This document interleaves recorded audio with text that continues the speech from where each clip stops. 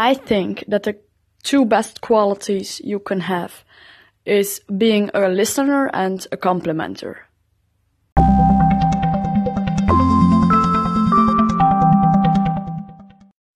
Hey Habit Starter, short message again.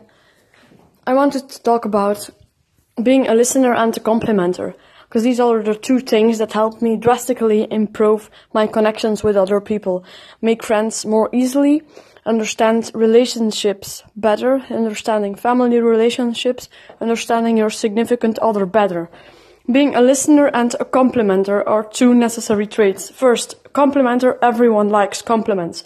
If you say, good job, keep going, do this, do that, be great, you're doing great, you're really working hard, you're gonna get there. Everyone likes to hear compliments. Everyone likes to be acknowledged for their work. Being a listener, everyone likes to be listened to. If you're really a good listener, then you know what people feel. And if you know what people feel, you can anticipate on that. You can answer a good thing to that.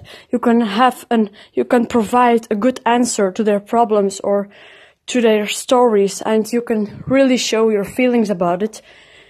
And you know what you're thinking, so you can really, being a listener will make you have a better understanding of another person, and it also will give you things in return. But that's not the reason you should do it, but it will give you things in return. If you encourage people around you, these people will feel happier, will feel more motivated, will feel like, okay, I can do this. And they will shine just because you listened to them or you motivated them to do so. And I think that's the best feeling in the world, really. Go try it and see what it does for you. Also, you could buy an expensive coffee at some hipster coffee shop, but you could also give back if you found this podcast and this project valuable.